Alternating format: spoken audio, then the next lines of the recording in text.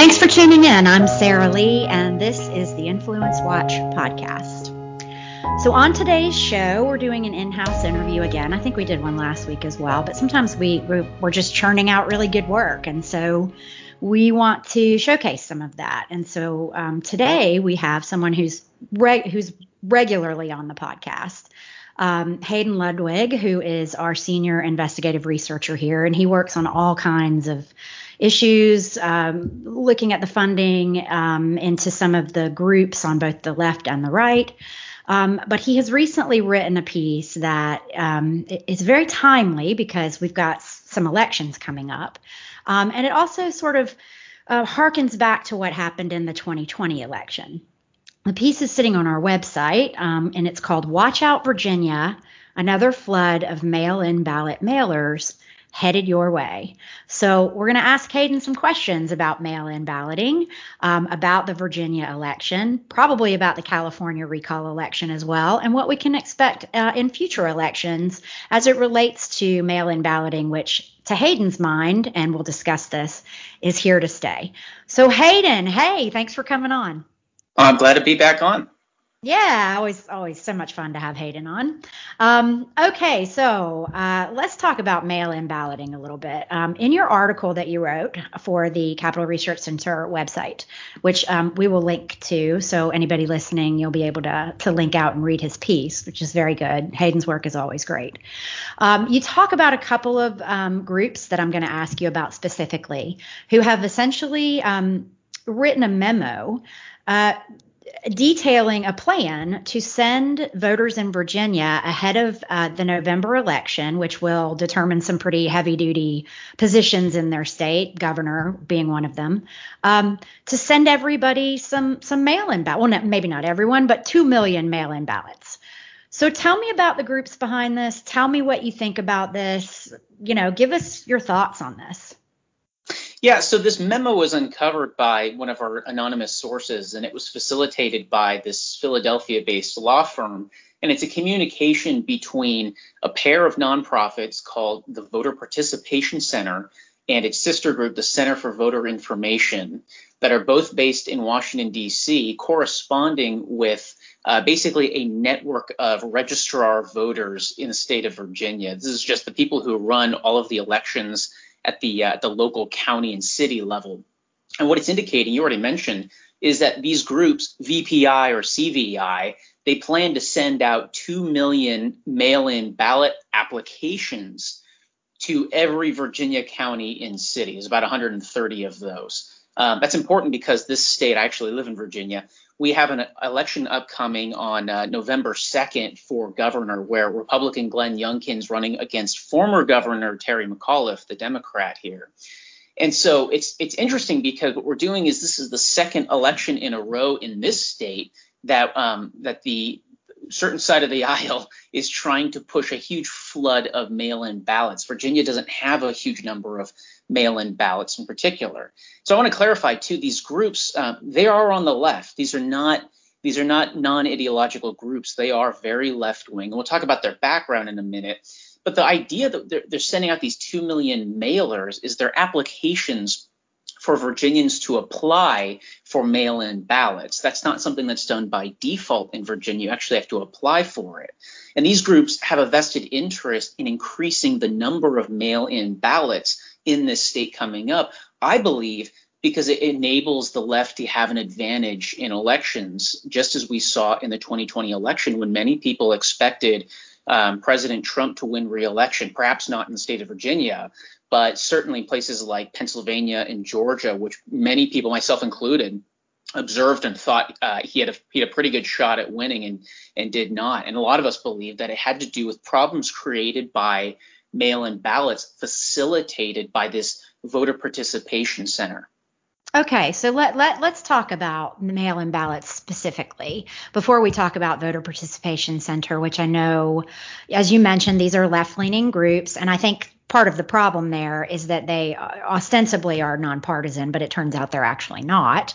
But let's talk about mail-in ballots and how they have affected, since 2020 is the most recent election where this was a situation that occurred, en masse. What effect did they have in 2020? How do you think they were used to sort of benefit the Democratic candidate, Joe Biden? Well, so I think you have to step back when we talk about problems in the 2020 election and recognize that there was no single problem that changed an outcome in the election. Rather, it was a whole series of things, changes in the 2020 election from the 2016 presidential election that had huge ramifications that even now we're still unpacking and unraveling.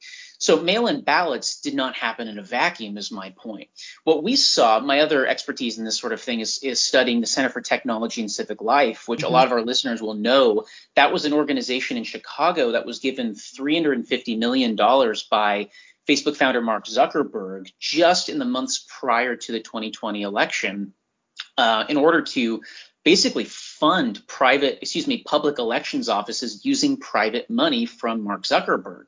And part of what that private money purchased are these privately run drop boxes. These had no official oversight, but they were paid for by this private entity, the Center for Tech and Civic Life, and they were stationed in places like Fairfax County, Virginia, which is in Northern Virginia, contains about a quarter of the entire state population. I used to live there myself, or Philadelphia or Atlanta, places with huge number of Democratic votes.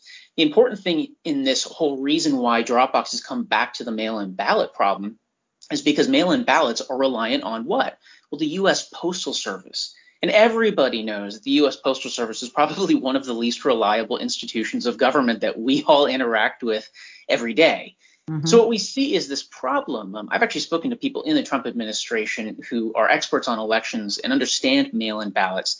And they contend with me that if the left had simply used these groups like the Voter Participation Center, which sent out millions of these mail-in ballot, absentee ballot applications across all these battleground states, they contend that if all these mail-in ballots had come in using the United States Postal Service, who knows what percentage of those things could have been lost, and that could have exploded in the left's face in close run races like in Arizona, where Biden only won by a few thousand votes, not a very large margin. So in order to sidestep the weaknesses of USPS, these privately funded drop boxes were brought into key Democratic strongholds like Philly so that people would have a more reliable way to ensure that these mail-in ballots or other ballots were thrown into these drop boxes and it finally made it to the counting centers.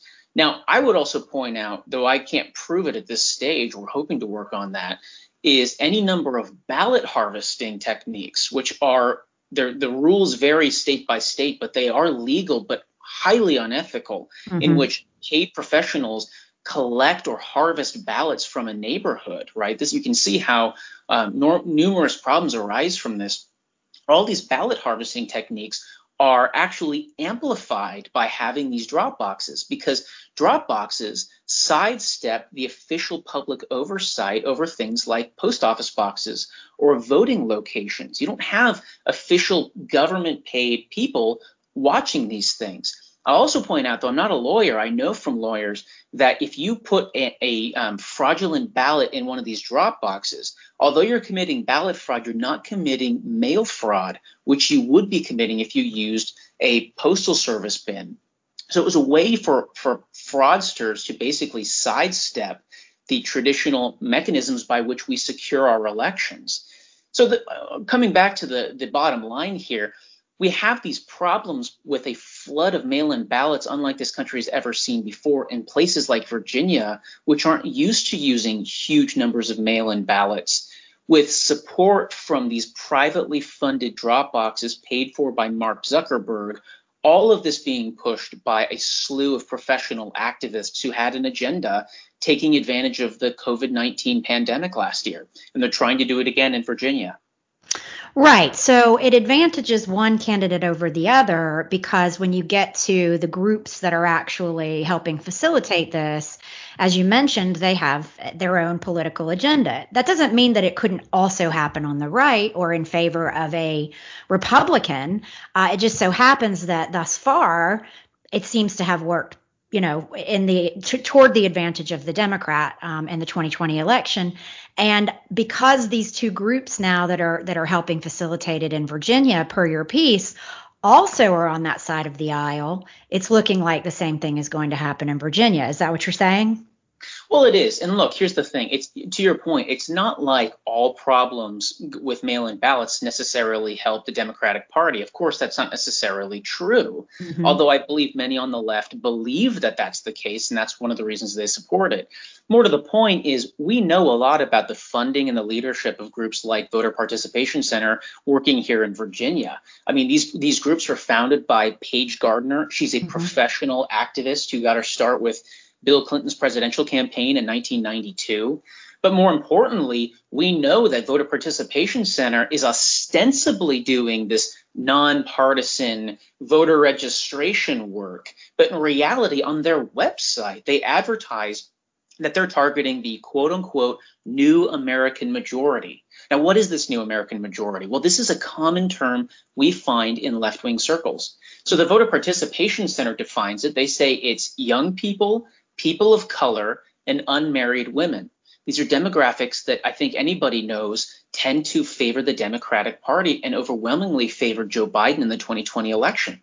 But we find it also even with the Democracy Alliance. Now, the Democracy Alliance is this collection of, it's kind of a who's who of major left-wing donors who meet every year to figure out how much money they're going to spend in elections and where they're going to spend it. It's like George Soros is a major part of this.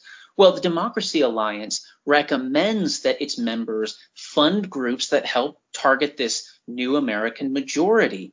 And of course, they define it in similar ways. Women, minorities, sexual minorities, all of these classic groups that the modern Democratic Party relies on for its voter turnout operations. So calling this nonpartisan is just a joke. I want to say this one last thing too.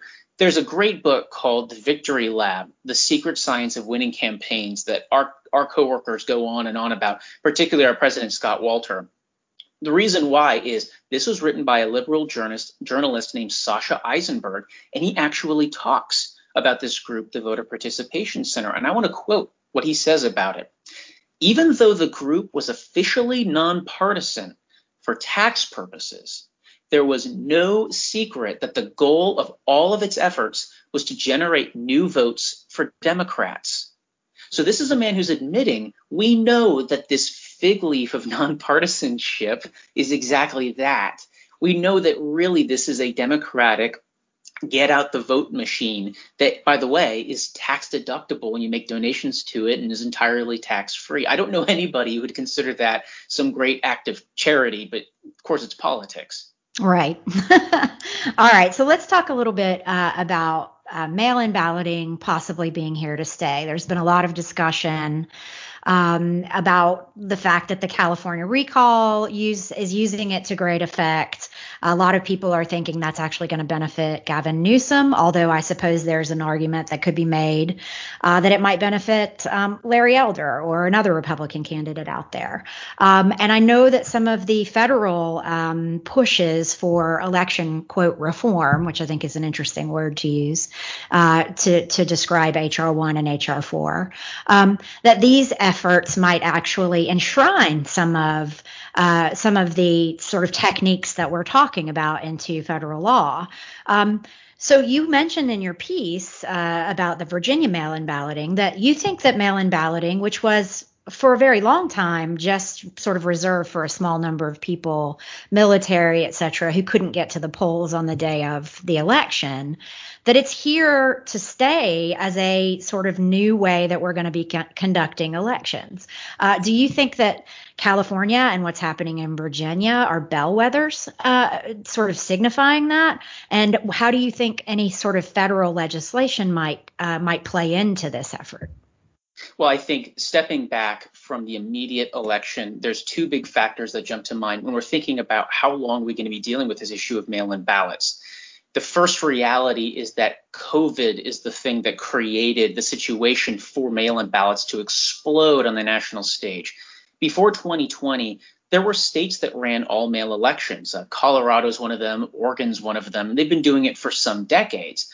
My point isn't that mail-in ballots can never work anywhere. Of course not. I'm not so dogmatic about that. Rather, that when you introduce tens of millions, I think it was 155 million people voted last year. When you introduce tens of millions of people who've never used mail-in ballots of any kind to this entirely new system, especially when you introduce state bureaucracies, remember the elections run at the state level, not the federal level, to this new system of mail-in balloting that they've never used on this scale before, you necessarily introduce huge problems. And when you make the whole thing reliant upon the Postal Service, which routinely delivers you your neighbor's mail, well, then you have some serious problems with even getting these things, let alone counting them. And then, of course, there's all the problems with people not filling them out properly, about potential harvesting issues, a total lack of chain of custody in many cases from when the ballot is mailed out to when it's received. So you have all these different problems. COVID created the conditions to push the Democratic Party and many on the Republican Party as well into supporting this in the idea that, well, it's going to be a one-time thing. I mean, if you go back to the 2008 election in the Democratic primary, Barack Obama was very critical of using mail-in ballots because his campaign didn't believe that they were particularly trustworthy in the Florida primary where he was running against Hillary Clinton. And that's very well documented that they've criticized it. So this is a very recent phenomenon. So what are we going to deal with in the future? Are we going to have mail-in ballots forever? Well, I think it depends on two things. How seriously do we take COVID conditions when it comes to future elections? That's an open question that's beyond my expertise.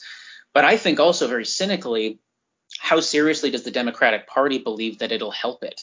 I think there are many people on the left who believe mail-in ballots help Democrats win elections when the data shows that that's not necessarily true. In California, you have an interesting instance of mail-in ballots and ballot harvesting used by the Republican Party in a few congressional elections in 2018 and 2020 in Orange County, where I grew up. And it actually helped the Republican side out tremendously and royally infuriated the Democratic Party. Of course, they were using the same techniques that many California Democrats have been using for decades.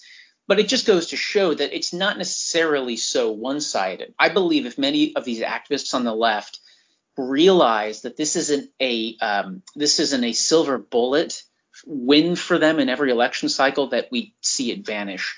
The last problem I see is there's a fundamental problem when you're depending on the Postal Service to deliver all of these ballots, because the Postal Service is something that this country could very realistically privatize in the next few decades. Let's not forget that one of the last things that President Trump recommended on his way out the door, I believe it was November or December of last year, was a system for privatizing the Postal Service. Now, I don't expect that to happen anytime soon under President Biden or if another Democrat wins in 2024. But the fact is the Postal Service has been privatizing elements of it, passing it off to the private sector because places like FedEx and UPS can simply handle certain aspects of what the Postal Service used to do far better than the government can. We just all know that. So I don't necessarily see USPS continuing to be a huge role in this when we're moving in the direction of more digital, less physical mail. It just seems to me that we're taking a leaf out of the early 20th century to use this antiquated system for running our elections. And I just don't see a strong push to do that. And I believe that it's eventually going to peter out on the left. I suspect that. But again, I mean, if they believe this is going to win, you're going to see these activists who have a vested interest in this continuing to push these things. Right. And I think, since it's so heavily tied to the pandemic, and I know it feels like there's this need to make the pandemic restrictions go on almost indefinitely. But ultimately, I'm with you. I think they will ultimately have to be given up. And it seems to me that some of these things that happened as a way to address the pandemic challenges will go along with them. So I tend to agree with you. I think it will peter out. But if it's used to great effect, that's why I mentioned California. That's why I think it's interesting what's going on in Virginia. That's why I wanted to talk to you about this. If it works, they're going to try to hang on to it. That's why I also mentioned the federal legislation. Are they going to try to put something like mail-in balloting is now the law of the land, and every state is now, mandated to make it legal immediately, and ballot harvesting, is the way to go. I mean, is that kind of stuff going to happen? Yeah, no kidding. And I think I agree. It hinges a lot on how the other side perceives these things. I just tend to think people were so embarrassed by the slow certification effort in the 2020 election. Right. I can't imagine, just from a marketing perspective, in a day and age when everybody's used to 2-day delivery in this country, that they're ever going to be okay with elections that take 5 to 7 days to move their ballots each direction, and then 2 weeks plus to certify an election.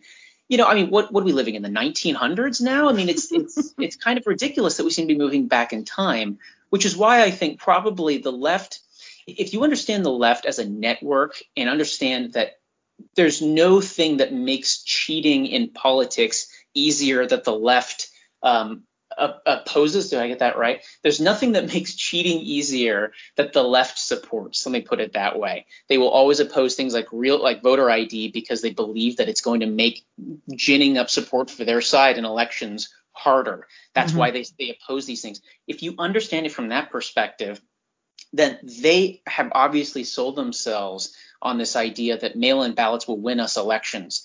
But in the future, if that becomes apparent that the Postal Service cannot deliver on it, I mean, let's be honest here. The Postal Service struggles to do its job as it is. It's never going to put running elections as its number one priority. It just won't. I talked to a guy in the Trump administration, and I love what he said. If you want to screw up voter ID, put the DMV in charge of it. If you want to screw up voting, put the Postal Service in charge of it.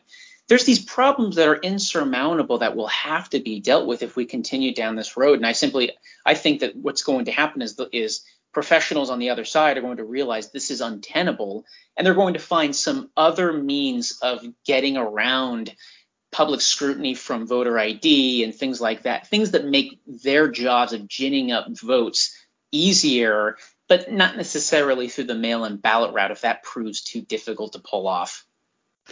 Okay, fair enough. It's an interesting topic, and they're not done with it yet. That's the most I guess that's what we'll leave you all with, because if you go and read Hayden's piece at our website, which again I will link so that you can, you'll see that they are trying to make use of it, at least in Virginia, and as I've mentioned, certainly in California during the recall. So Hayden, thank you so much for coming on and talking about this with us today. As always, pleasure to have you on. Yes, thank you again. Yeah, so that's our show for this week, y'all. Thanks for listening. We encourage you to subscribe on YouTube, Apple Podcasts, or Spotify. And if you have already subscribed, thank you very much. And please leave us a 5-star rating. We will talk again with you next week.